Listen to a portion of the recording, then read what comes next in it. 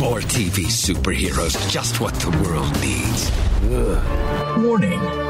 DC on RMD, the Doom Patrol edition, contains adult language and discussions, as well as the occasional sexually explicit joke, and from time to time, some crude and off-color remarks. If you're easily offended, don't continue to listen.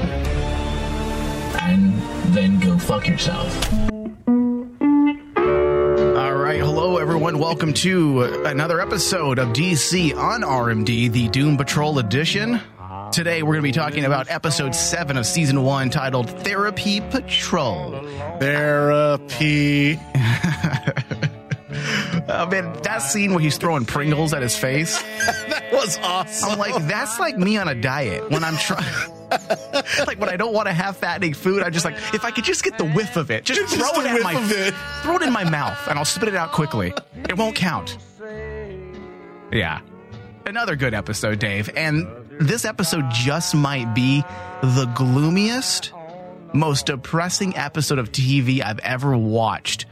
Hence why it's my favorite of the series right now. But it's so bizarre because this show isn't just morose. Yes, it gives you feelings of depression sometimes, but they do manage to give you doses of levity right when you need it.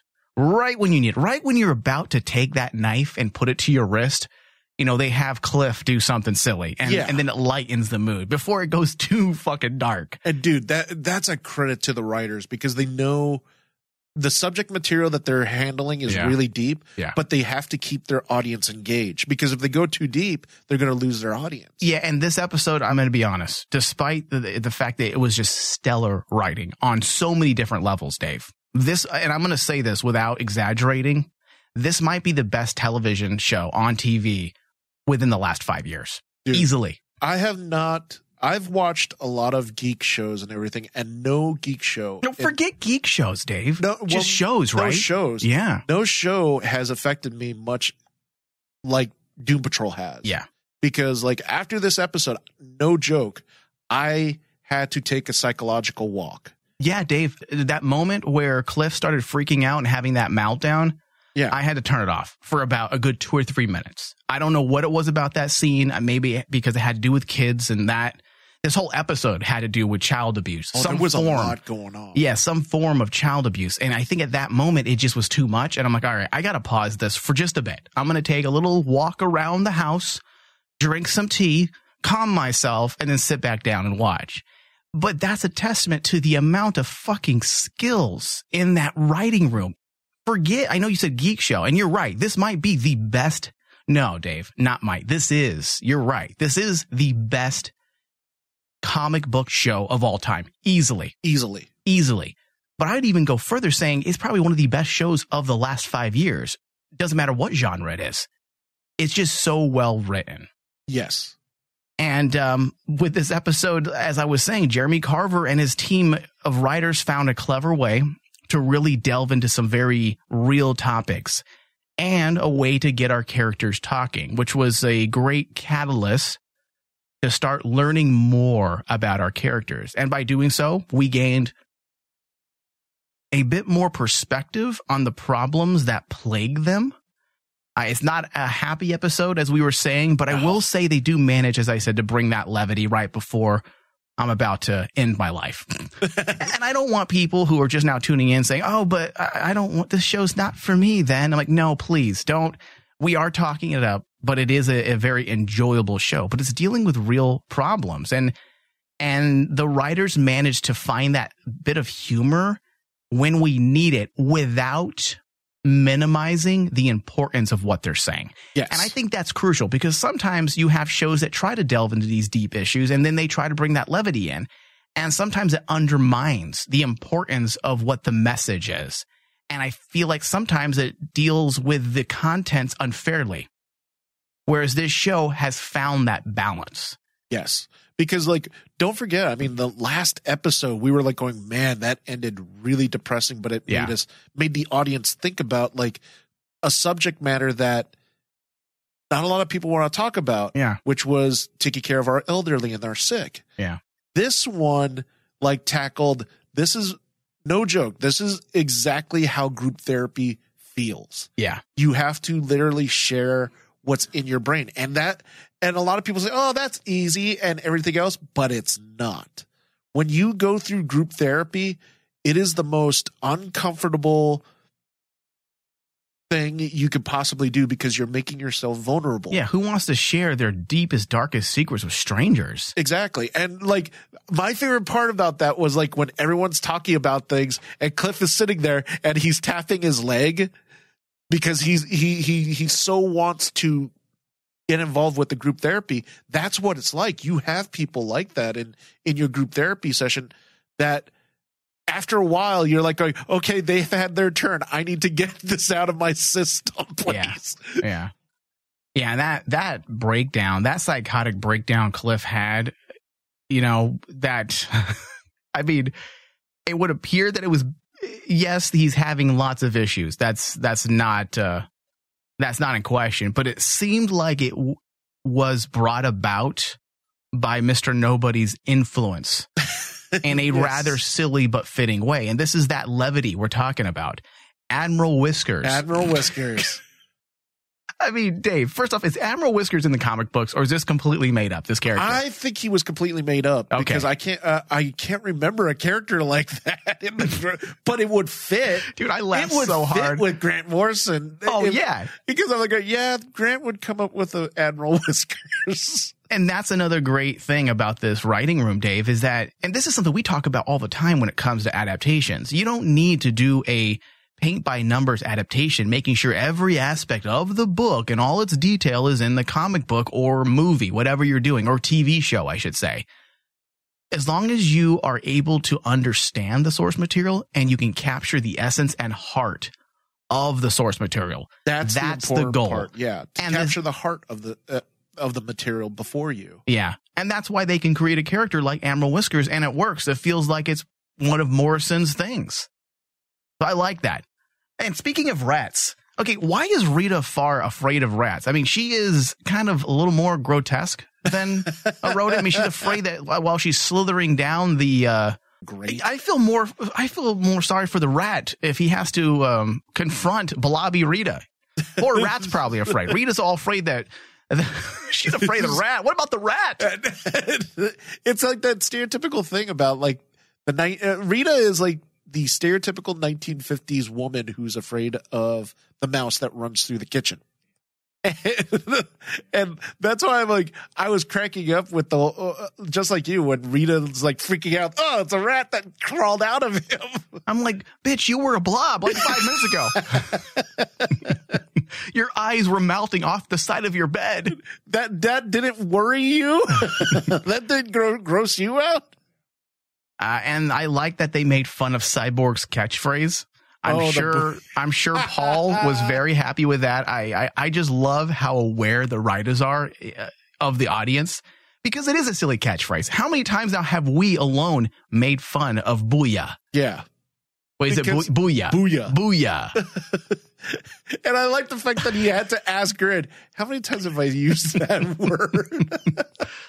Oh, man, this episode was so good. It was really good. And all the characters weren't wasted. No, I liked how they framed this episode. I know there were people talking on the interwebs, how come they've taken so long to start dealing with these issues? How come Larry has never bothered to communicate with the entity in the past 60 years? How come Rita is having so many issues with herself now and not over the last 60 years? And honestly, Mike, when I hear complaints like not that there's a lot of people complaining by any means. Most or criticisms. When I hear criticisms like that, I always tell people, this shows the one thing that I've been like standing on a soapbox about this series is it's dealing with subject matters that people are afraid to touch. And when you say that, why didn't they deal with this? Why didn't they deal with this? It's been 60 years. I'm like, do you guys know what psychological trauma truly is? That's the point of this show. PTSD. Mental illness, PTSD, guilt, being a product of bad upbringing. Yeah. These are not problems that are dealt with easily. These are lifelong issues. And many times it takes a lifetime to even understand them yourself. And sadly, many times people go their entire life without ever having resolve. Uh-huh. So for them not to handle these issues for that long makes plenty of sense. And I mean, at this, and this is the point of the show, as I was saying, it's a statement on society and how the American culture deals with these types of issues. And I use deals with air quotes because we choose not to most of the time. Most of society chooses to hide these problems because many times when we are open with these issues, we are judged. That's why the American culture is sick. That's why the American society is sick, because the way we view mental illness. And the reason why they are just now talking about it, let's look at a more practical reason, okay, other than just the implied, okay? Mr. Nobody is the new equation. He's using these things against them now, currently, not last week, not last year. He wants them to see all of their insecurities and weaknesses. So he has kind of jump-started, or at least speed, what's a good word for it? Kind of accelerated. He accelerated their issues to the point where they have to deal with them because he's using those very issues as a form of weapon to beat them. Yeah. So all of this makes sense. All of it makes sense. And it's like especially like characters like Larry Trainor. I mean, yes, I've gotten a lot of talks that basically people say, well, why did he stay with these issues for 60 years? I tell people that, look at the real world. Why don't you go burn your face off and your body and then answer that? And answer that. That's not an easy question to ask. It's not an easy question. Or an easy question to answer, I should say. It's even much more harder when you what's put the it word? I'm all out of sorts. When you put it into context of like the real world and you say there are probably millions or thousands of people that are gay that are still in the closet. Yeah. Why? Because they're afraid. Yeah. And Larry, I give him mad props. Me and you have been saying that Negative Man is one of our favorite characters in this episode. Yeah. Why? Because he is so freaking relatable and believable as a character. It's more than just being about gay. And yeah, I'm not a gay male, so I can't relate to that, but I relate to his issues of being closeted Insecurity. And being insecure because you're afraid of the way the world will view you or the people you may hurt. Those are relatable issues. You don't need to be a gay male to understand these issues. Exactly. Yeah. And that's what makes this character so great is the fact that just the overall concept of insecurity and self-confidence, that relates to everybody. Yeah. And especially when we get into his issues and the form of abuse that he had to go through as well. Oh, man. That was dark. Yeah. All right, so before we get into the episode, I want to take a moment to address a comment that was sent to us from one of our loyal listeners. Sean Tankersley wrote, "Hey man, getting caught up on your Doom Patrol discussions. You got me to sign up for DC Universe with what you've been sharing. So that's a plus for us. And I got to say the insight about Elastigirl being cursed to show her inner ugliness never even dawned on me until you said it. It's a simple concept given how rotten she is, but I never thought about it." Then he says, "I have a question though. Are all the Doom Patrol cursed, not just emotionally, but in the sense that they never age? I thought it was just a thing with Elastigirl, and Robot Man, physical body can't age, and Negative Man, but now Jane can't seem to age. Unless this is the manipulation by Mr. Nobody. It is an odd thing about the crew. The asylum patients clearly age, but Jane, and by extension, the chief, did not." That's an interesting thought, but he might be onto something, Dave, and you being a Doom Patrol aficionado, you may have a little bit more insight on this, but that's an awesome way to look at things, technically. Like poetically, I should say. Poetically, that works for me. Yeah. They all are essentially cursed. They are destined to be frozen in time the moment their accidents occurred. Many comic book writers, especially like Grant Morrison in his writing, have used this metaphor to actually talk about their superheroes and give their superheroes kind of like more of a substance. Because it's kind of like one of those tropes. Well, why doesn't Batman age? Why doesn't Superman age? Blah, blah, blah, blah, blah. And a lot of writers have actually used the trope like what he's talking about where they're cursed. Yeah. They're cursed to actually be like this because of the powers that they have. Yeah, but even more so with this show, I would say it's definitely a poetic statement. They're essentially frozen. They are cursed. They're frozen in the very moment of their deaths. And it's when you think about it. Yeah, and it's not like you have you might have a Mr. Nobody doing like some weird thing, but you could actually say that in a lot of ways, each of their accidents is the one that froze them. Like what you said, they're frozen in time at the time of their death. Or their accidents. Because I don't know anything about Jane yet, whether or not she has died. And we still don't know anything really about the chief either. So we'll see. I think all of that will be made more clear once we progress through the season, for sure. All right, so let's get into this week's episode. The episode was directed by Rob Hardy and written by Neil Reynolds. So the big theme or statement this week that kept the narrative together was upbringing. The detrimental effects that bad parents have on their children. This is the kind of shit that happens every day that makes me believe that people should take tests before having kids. Yes. There's no shittier person on this planet than people that hurt children. The very people we are responsible for, and not just the obvious, not just clothes and food, but life and everything that comes with that.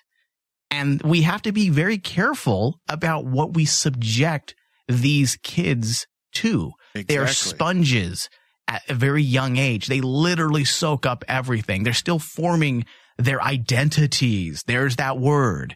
And this episode really had no fucks about making that statement. They placed the responsibility right on the fucking shoulders of parents. Yep. The dangers of neglect, physical, psychological, verbal abuse. All of these things have terrible effects on children. Now, I'm not saying that the episode was justifying bad behavior and taking all accountability away from the abused. They are forming an argument that many of these deep-rooted issues do have lasting effects and that it's a vicious cycle. In fact, I believe Cliff said as much.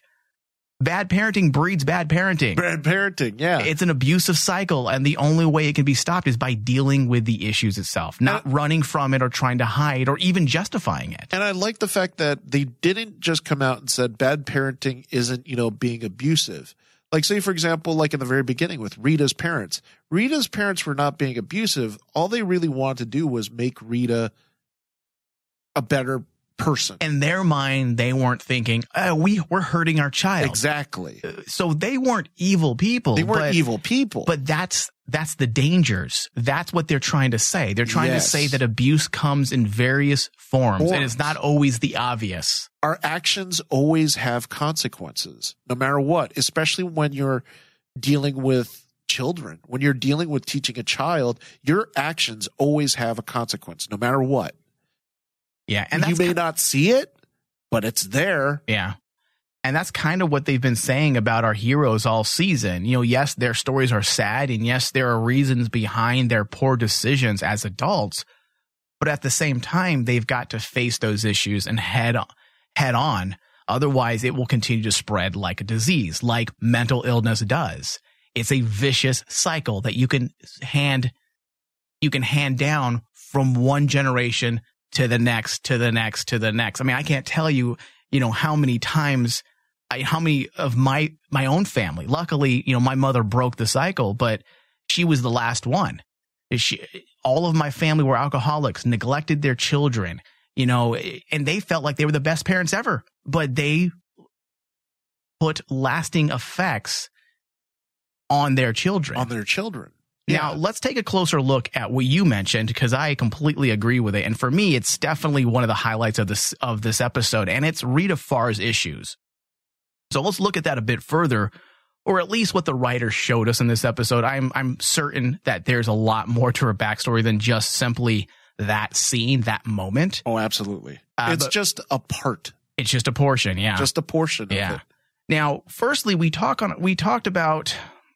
a previous episode about not having a true identity and the many issues that come with not understanding who you are as a person. And the many issues that come with not understanding who you are as a person and possibly your place or purpose in all of that. Well, in this episode, we get exactly that. So we're on to something here, Dave. We're dissecting and interpreting these episodes pretty fucking good. I'm going to give ourselves a pat on the back. I mean, the source of many issues that Rita has can be traced back to her childhood, and that her parents are really the true culprits behind her current plight. They seem so intent on their daughter gaining fame and notoriety that in a sense, they stripped her of her real identity. Apparently, they took her out of school, they said. Yep. And they made her use her stage name. Yes. And that's a big thing. You're dude. ripping away her identity. She didn't refer to herself as her own name. Her actual name, yeah. Her name at that point became Rita Farr. Yeah. And I want to talk about this school part, because you don't just, writers like this don't just put that little throwaway line in there for shits and giggles, okay? Firstly, school is important, very important for kids in more than just the classical sense. Yes, they need to get their education, but it's also more importantly about social interaction. Yes. Learning to deal with other people, other different people. That social connection is how many kids begin to learn about themselves. An interpersonal skill set is one of many important ways kids form their social identities. Then the more obvious atrocity is robbing the child of her name. On top of that. And all of this is the reasons behind why she is lost, alone, depressed, spiteful, because once she lost the only thing she actually identified as, being a starlet, she no longer knew who she was. Yes. And that's why it was even more poetic and understandable when she starts melting and she's trying to say her mantra, which is, the person who owns this leg is me. The person that owns this person is me. And she doesn't even say her name because she doesn't know her name. She doesn't know her name. How sad is that? Who is me? Yeah. And that's why she's having difficulties actually, reforming herself, because she has no idea who quote unquote me is. And it all stems back to actually the fact that, yeah, by her name, she is Rita Farr. But Rita Farr isn't the person that was born. Yeah. It's whoever Rita was before she ever took her stage. Rita Farr is the shell of a person that her parents created. Yes. I mean, this show, Dave, it delves so deep into socio-political issues in such a way that it doesn't feel like it's grandstanding. And I know some people may watch a show like this and feel that way, but it's so subtle because you have to really dig to see the bigger messages. And if you know what to look for, it's there. It's there. All of our heroes suffer from identity problems. That's a given.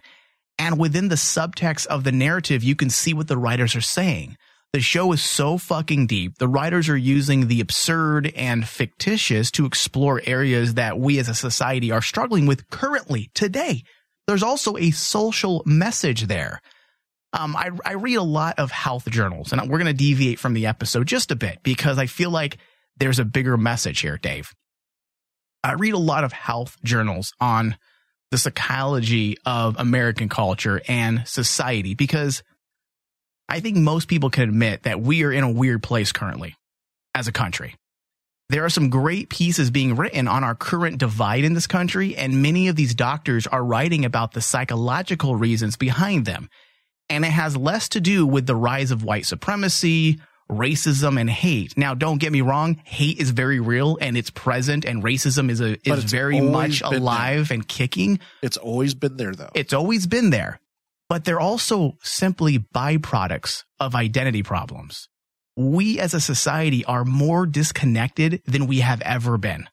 Despite social media connecting us all, it has actually created a disconnect. A disconnect, yeah. We have lost the social groups we used to be a part of or that we identified with. For example, the decline of families or family groups, whether they be gay or straight. The decline of religious beliefs, places of worship are not as common as years past. Kids are not being placed into clubs, camps, dance groups, little league.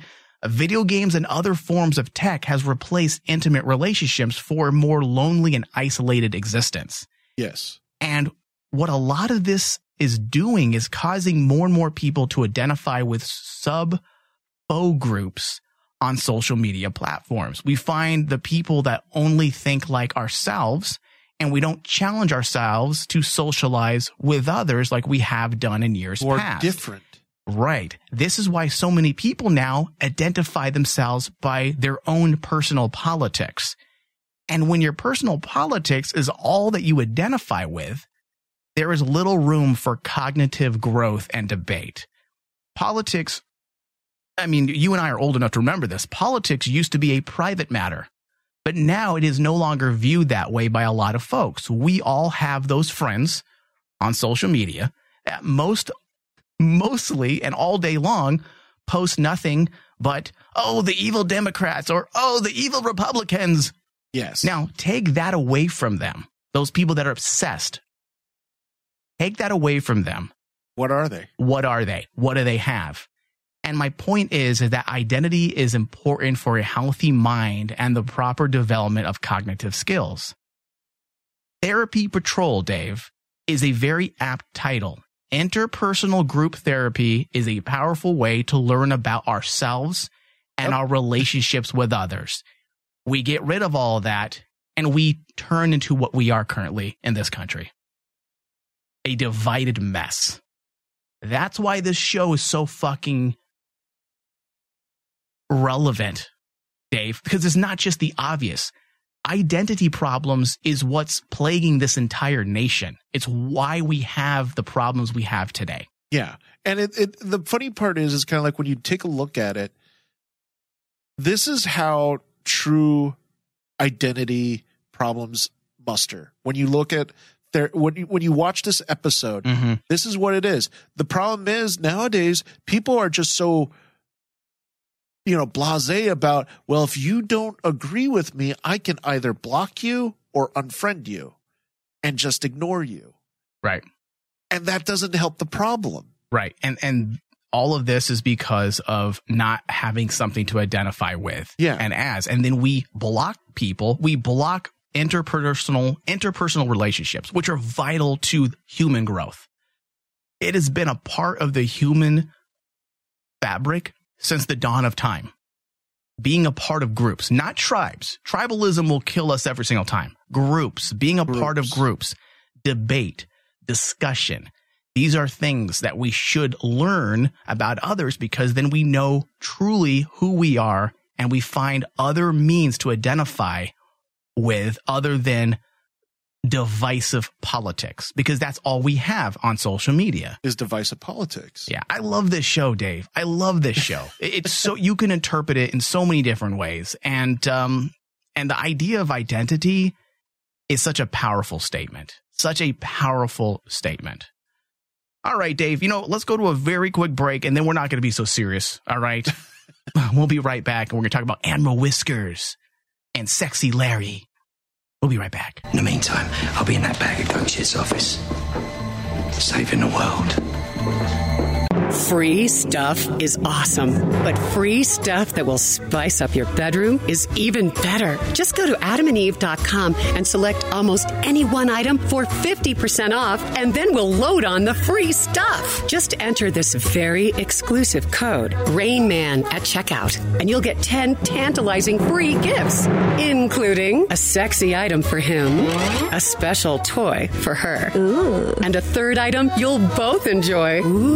And 6 extra special bonus items that are sure to rev your engine, pique your curiosity, and even blow you away. Plus, free shipping! Always sent in discreet packaging.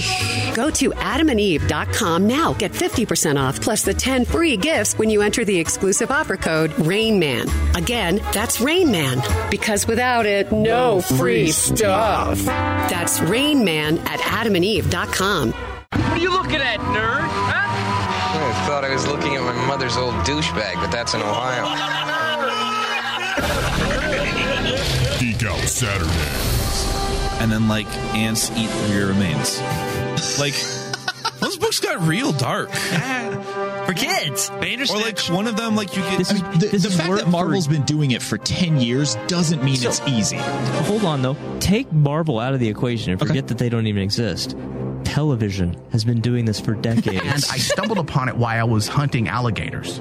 And this guy starts whistling at you. He beckons you. So I thought it was a mission, like a side mission. So I went, and then I realized what it was when it was too late. Yeah. I walked in, the guy starts... And that's how they go out. Like, because the rebirth, when they ditched the New 52, because the New 52, they weren't always on the best of terms, they're back together, or, you know, they end up getting back together because they feel something they don't know. They just feel like the universe is pulling them together. Catch up on your favorite Rain Man digital geek shows every Saturday. DC on CW, Back to Tank, Weird West Radio, The Crossroads, and more.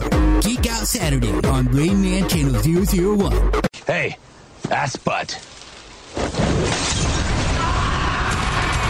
I really complain about that. I was just super bummed that she was old, and as you would be. She wasn't as hot as she was last time, and she looked more like the old version of what's the chick in Kill Bill, the one that has one eye. I know who you're talking. Uma Thurman. Yeah. Wait, which one? The Daryl Hannah? Yeah, Daryl Hannah. She looked like a Sidewinder? Yeah, she looked like the old beat-up version of Sidewinder. Old beat-up version of Sidewinder. Don't be... You know so what? There's rude. no room for ageism in this show. Ageism? That's a new one. That's not. Actually, That's a real thing. It's been around for many years. Oh, Jesus. That's not a fake word. It sounds like a fake word. Jesus Christ. Racism. Nice one, Mike. I'm glad you made that one up, too. As if people get offended by when you degrade them for how old they are. Look, now get back in there and make me a sandwich. She looked like she'd be the one that would drive backwards down the frickin' highway because she could barely. See, that is what we call ageism, listeners. Yeah. It's more like truthism.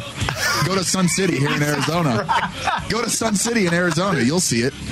She probably lives there. Oh, for fuck's Lily was like, I gotta come from Arizona. Anyway, regardless of Ryan's Hold on, I'll help you guys after I take my blood pressure medicine. I gotta take my Geritol real quick. You guys have an extra walker I can use? I left mine in Arizona. I left mine in Arizona. That's so fucked up. They made me check it when I went through I had to go through the machine and my pacemaker might have get. Oh, for fuck's sake. I hope someone horrible makes fun of you when you're old. Like, just throws shit at you. I'm going to be the crotchety old guy that laughs at those jokes, though, because I'm old, dude. At that point, you've lived just about everything, right? You've lived just about everything. Might as well make fun of yourself, dude. I'm going to have like a replacement hip shit. My mom has a replacement hip. Now I'm making fun of my mom. He's just digging himself. So as Ryan tries to backpedal out of that grave, my mom doesn't listen to this whatever they have done with Meredith Glynn. Like, that's what we're worried about. Yeah, I know. His mom's rating. Please, we don't want to offend Ryan's mother. That's where we draw the line. Who spawned this piece of shit?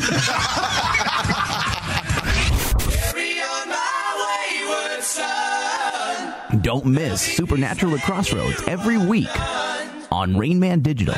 Go to supernaturalthecrossroads.com for more information.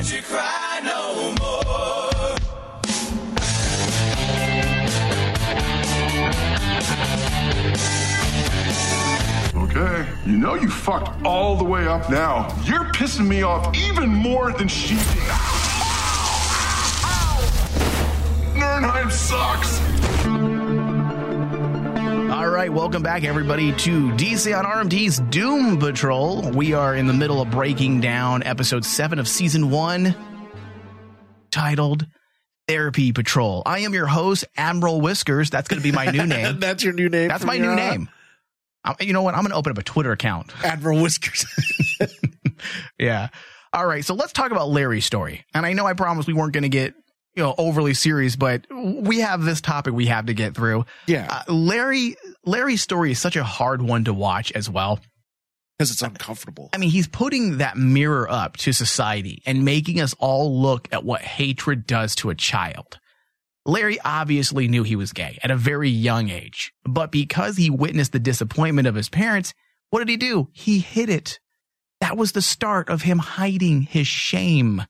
He was not allowed to be who he was. This is probably why he felt like he had to create a false identity and not allow himself to be who he was. I mean, he harbors so much fucking resentment and hate for himself that he blames himself for everything that has happened. I mean, to him, to his family, and his loved ones.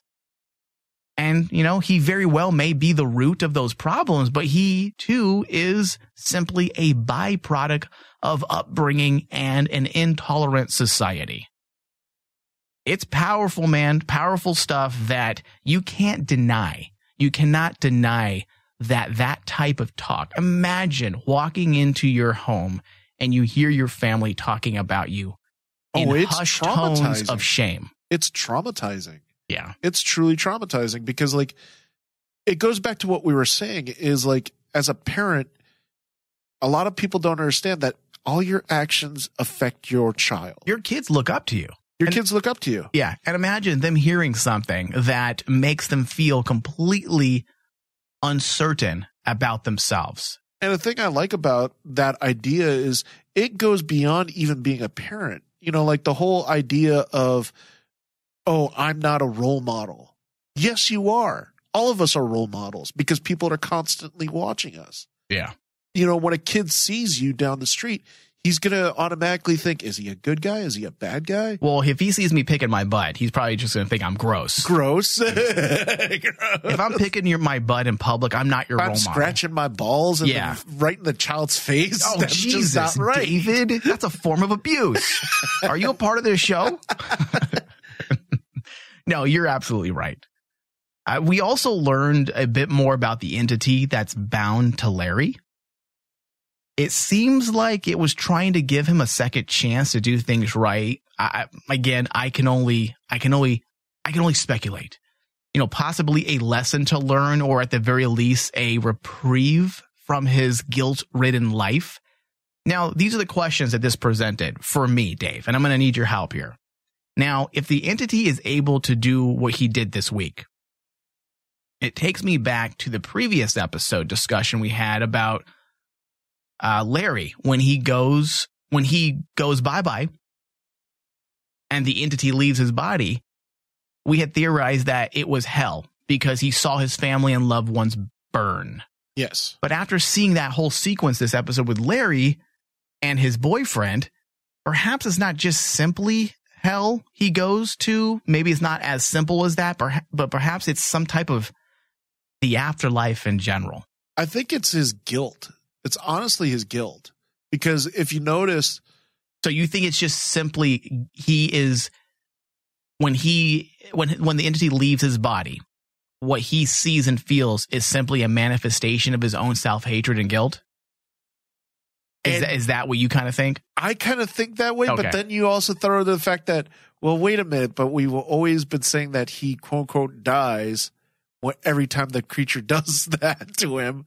So is that his afterlife? Yeah, I'm thinking that you may not even know, Dave, like, because it's very meta, and also it's very different from the comic book. And I would think that a big aspect like the mystery behind that entity and him, I don't feel like Carver would just pull it verbatim from the source material, because there'll be no mystery for the people that read the comic. I'll tell you right now, the backstory in the comics is an atypical comic book story. What they did with this is really give this much more more depth when it comes to characters.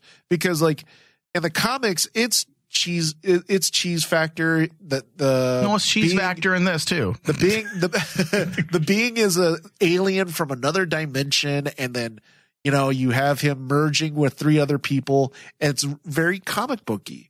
But this one's more relatable. Yeah, I'm wondering if it's like a celestial being of sorts in the TV show. In the TV show, I'm like thinking maybe it's a celestial being, but he did get it. The being did show up when he went into space. Right, but also didn't it bind with him at his moment of death, though?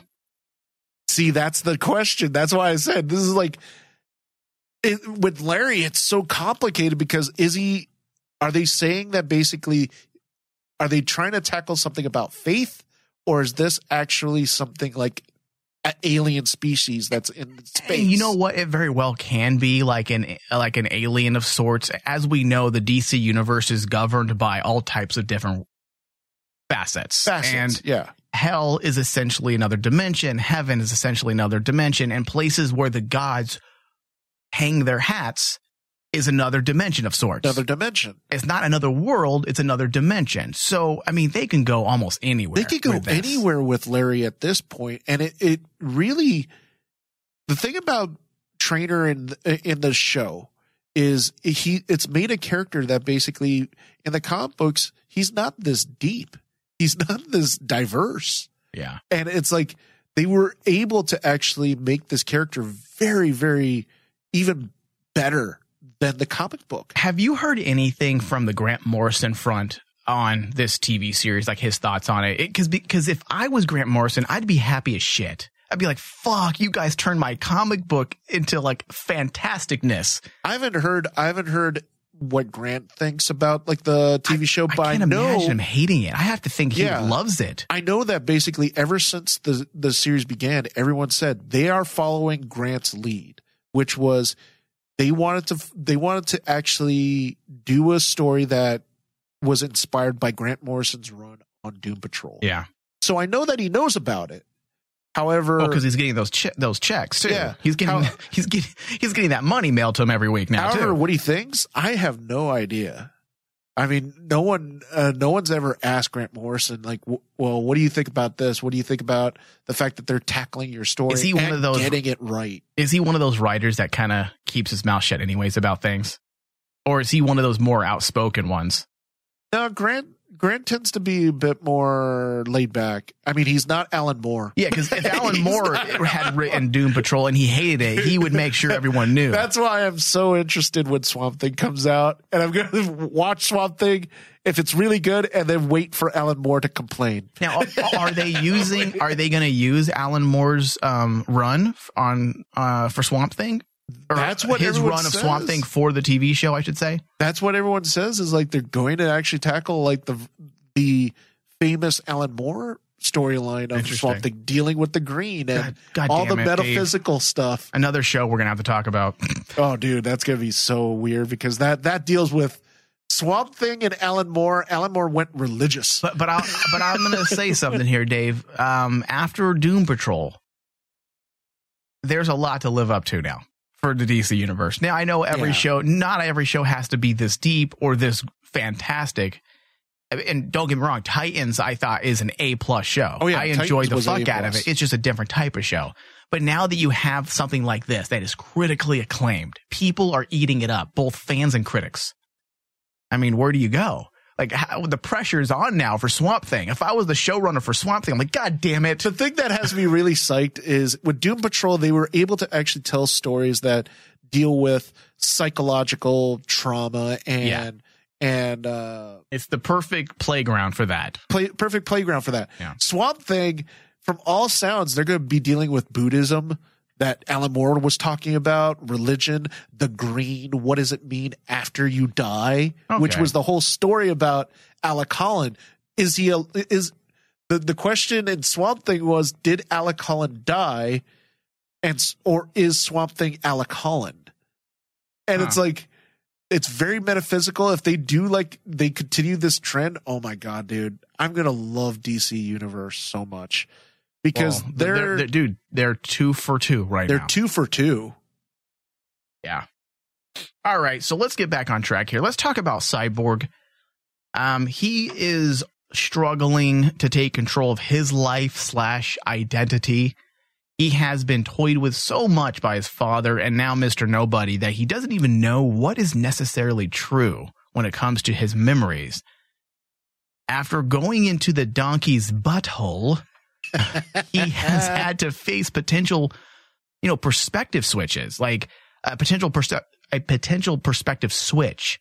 He says that he feels responsible now for his mother's death, but he's not sure if that was Mr. Nobody giving him false memories or if his father was keeping those memories from him in order to protect him. Or even if his father implanted those memories in. Because his father, as a way to control him? As a way to control Jesus Christ, dude. That is fucking twisted. And yeah. Can we forgive his father after doing something like that? No. Well, look, Stone's been portrayed as a very in between character. He's kind of gray. not sure. He's a gray guy. Yeah, he's a gray character Yeah. because you're not sure. Okay, is he doing this for the best of his son, or is he just doing this for the betterment of himself? Well, that goes right into the whole Rita Farr equation. In a lot of ways, Victor Stone is like her parents. He's living vicariously through his son. Yeah. I mean, Cyborg is not as mentally broken as the others, but his problems are just as real. I mean, parents, again, don't realize sometimes the stress they place on their children. And Silas Stone, I wouldn't say is a bad man, but it does seem like Victor has tried, or I'm sorry. Yes, it does seem like Victor has tried to live most of his life to please his father. Please his father. And not wanting to upset him. That was I think that was the point of that very brief flashback sequence that we got when he was a kid and he broke his arm. It's like he didn't want to disappoint or upset his father. Yeah, what did his mom say? Oh, your father, we don't have to tell your father. Yeah, and because of that, you have a kid that doesn't really know what he wants to be or who he wants to be, or who he is or who he wants to be. And Victor is steering his child where he wants his life to be and not really bothering to ask what he wants to do. Yeah. I mean, look at his whole push for Victor to be, I should say Silas. I said Victor again. I'm getting these names confused. Silas is steering his child where he wants his life to be. Yeah. And not bothering to ask Victor where he would like to be or what he would like to do with his life. And that's why we had that whole push, I want to say in the first 2 episodes or the first 2 or 3 episodes where Silas was really adamant about, we need to get you ready for Justice League. It's like, that's his dream. That's Silas's dream to get Victor on board the Justice League team. Yes. And that's why I am really wondering what the payoff for Cyborg's story arc is going to be, because Silas is like that big question mark. It's obvious that basically Victor wants to live up to his father's ideals, but are his father's ideals even honorable? Yeah. Because like that was the thing that I got from that flashback with his mom, was the fact that, they wanted to just make sure that his father didn't know anything. Didn't know that he heard him. Why not? Why would you keep the fact that basically my son just basically broke his arm? Yeah. No, I want to know that my son got hurt. Is he okay? Yeah. That's pretty sad, dude. And I mean, that's a pretty accurate depiction of my life growing up with my real father. And luckily we didn't grow up with him very long. He's a great father now, but he's an okay father now, I should say. But as a child, from the time, of our birth to 5, I remember to this day that, I got my lip ripped open by a dog when I was 3, and my mother didn't want to tell my dad because she was terrified of what he would do. I mean, that's not a fun existence, to live in fear of either disappointing your parent or being afraid of what they may do. So I don't think Silas, I should say, is a bad person, but he's definitely misguided and pushing a lot of his own inadequacies and his problems of security onto his son. About insecurity, yeah. Yeah. That's the thing about this series that I really like, is like the villains, there's not really a clear-cut villain, even with like Mr. Nobody, and he's there just to create chaos. But like, if you look at all the characters, there's not really any bad person. They're just basically people who are broken or who have personal insecurities that make them not the most perfect person in the world.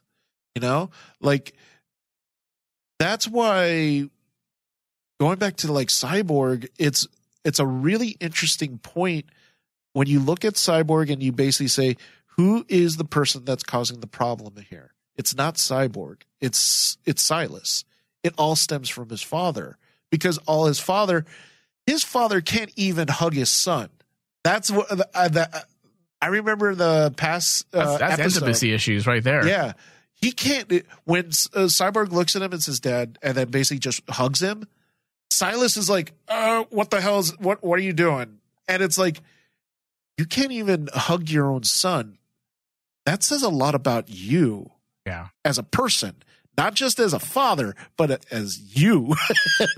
Yeah. Well, obviously there's a nurturing issue there. The fact that he didn't want his father to know he was hurt. Yeah. And the fact that he couldn't even get a hug from his father. Yeah.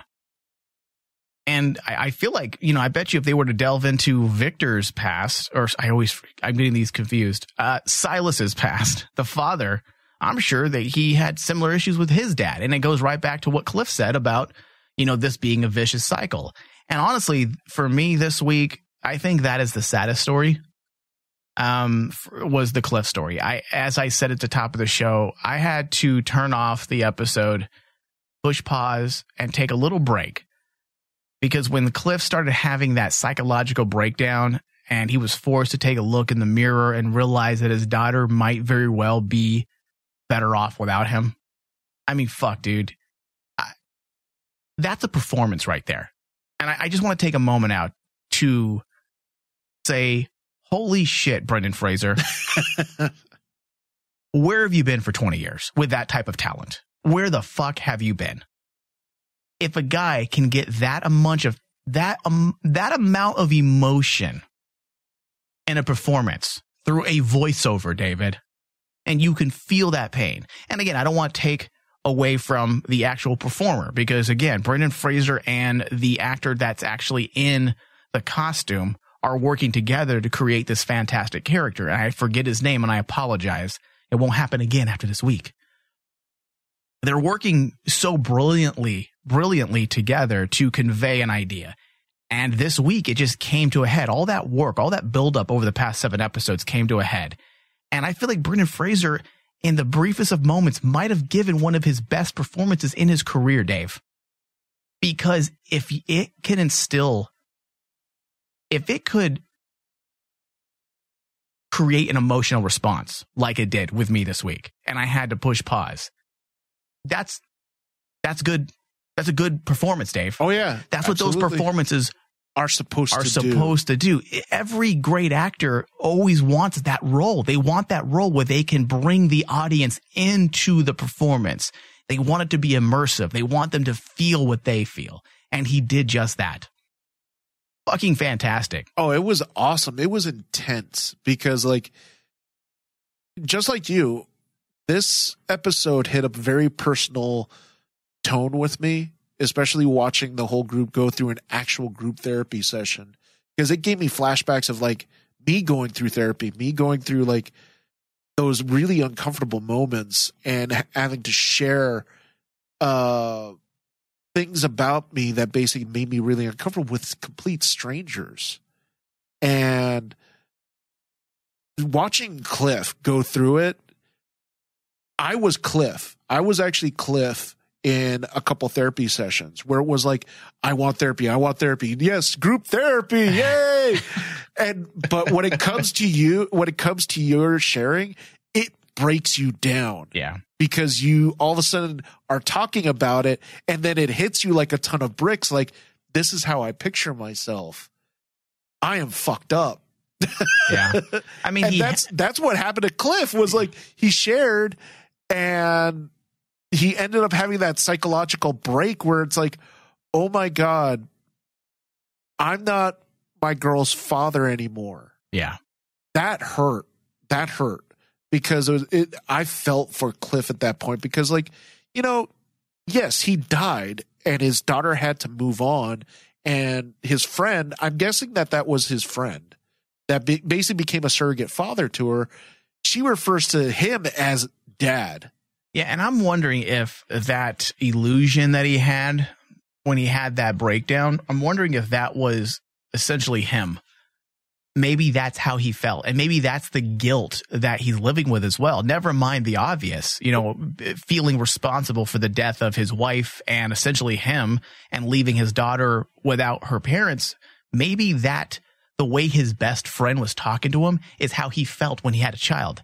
That she's going to break up the Bachelor scene. Now I have a child I have to worry about. Exactly. She really slowed my life down. And in a way, all that Cliff, what the dad was representing was him. Yeah. And his excuses of what makes him a great father. And the fact of the matter was that's what Cliff was doing. Yeah. And then when he comes to realize that, he kind of like literally shuts down. Well, yeah, he had like an existential crisis. He was questioning everything so much that it broke him. He couldn't deal with it, and his body and mind just stopped.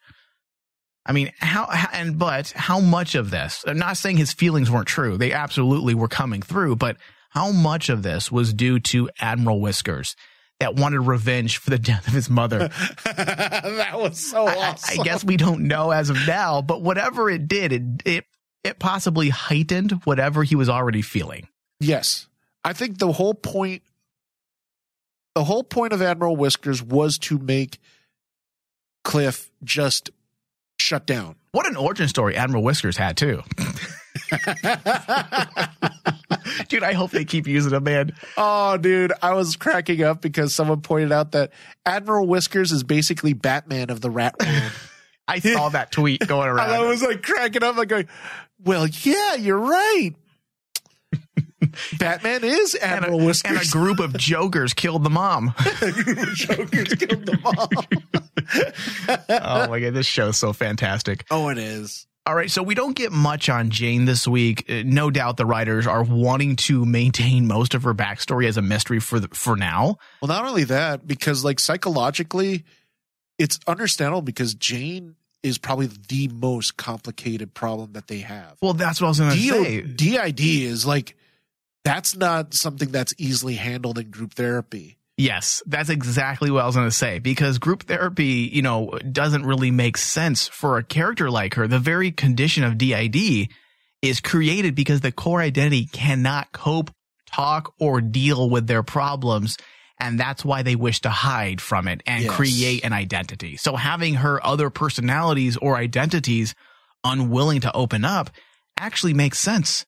In fact, I probably would have felt a little disappointed if she did. In fact, when she was going to start talking, I figured it was going to be some lie, that she was going to be jerking everybody off, jerking their chains. But basically what ended up happening was what I know as is like defensive. It's a defensive mechanism to the psychology. Is like she literally lashed out, and that happens, especially when you're dealing in group therapy. Ooh, boy. What she did was just, her mind was like saying, no, I am not playing this game. And it makes sense because DID, essentially she's having her own group therapy because of how many personalities she has. Yeah. Now, we did get a scene where Jane was, I believe it was Jane. It was really quick, was a baby crying in her crib. And some dude, I can assume. Oh, dude, that was creepy. I assume it was her father, just walked in and kind of stared down at her while she was crying and just ignored her. Yeah, that was creepy and dark. That was probably the most dark element in the story when it came to the parents. Yeah, I hate that, dude. I again, very relatable. Not to me personally, but my ex-wife, that's how her parents treated her. And not because of that whole we want, self-sustainability and learning how to take care. Yeah, it's not that new age bullshit that started in the mid 2000s. Yeah. It was cruelness. It was cruelness. You ruined my life when you were born, and we're going to leave you in your crib to cry yourself to sleep. That's what they did to her. And they admitted it years later. Obviously, she was a child and didn't remember, but she was so emotionally and psychologically broken. And in therapy, her mom finally came around and realized she made lots of mistakes, and she openly admitted that they would throw her in the crib and just stare at her hatefully while she cried. Yep. That's fucking awful, man. It's awful. Awful. It's an absolutely really horrible scene when you take it into context of being a parent. Yeah, it's horrible.